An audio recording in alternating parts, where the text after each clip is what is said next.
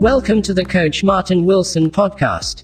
Coach Martin Wilson is a certified master life coach, certified master NLP practitioner, and certified master law of attraction practitioner. Coach Wilson specializes in helping you remove the mental hindrances that keep you from being your best you. Join us now for a teaching already in progress.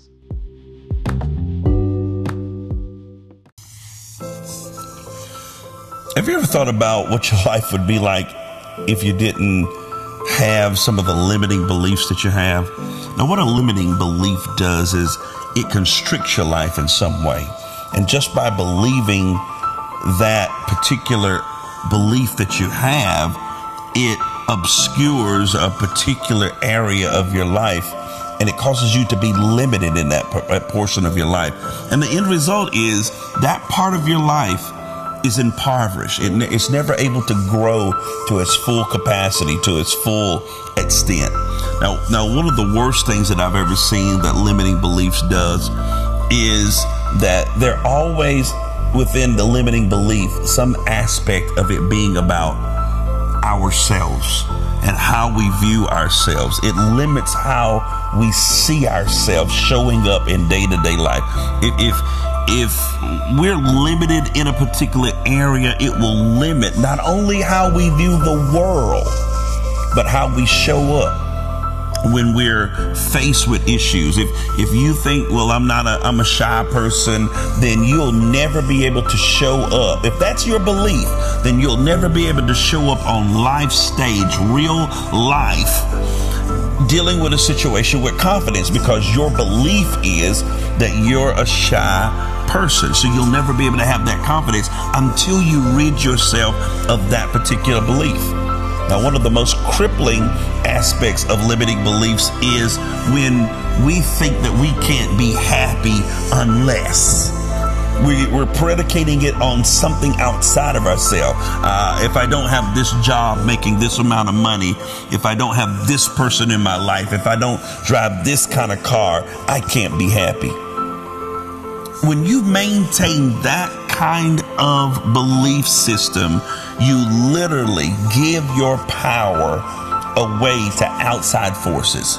You're constantly going to be on a roller coaster of up and down, because there's constantly things that are going to be coming in and exiting your life, and you can't allow your happiness to be predicated on something that is that fluent, something that is moving at that capacity, coming in. Your happiness has to be on the inside, but that's a limiting belief that we have, that it has to be things that make us happy.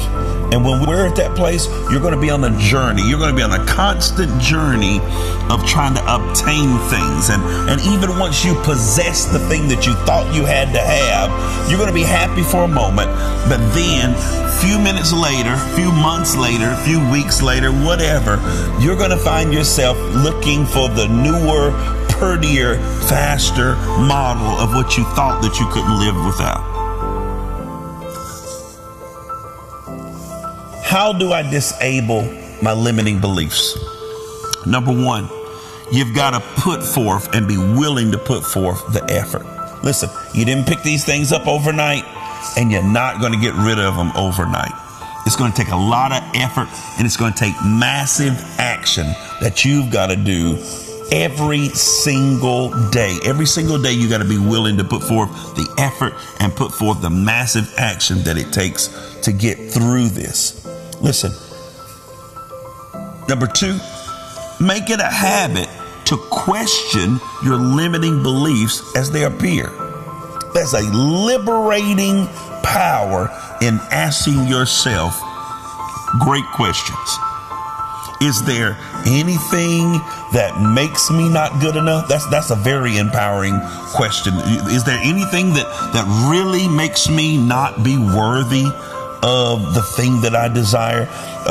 Is there any reason I don't deserve to be happy? These are empowering questions that you've got to start asking yourself and start giving yourself an answer. But you want to answer from a place of reason and not from a place of emotion.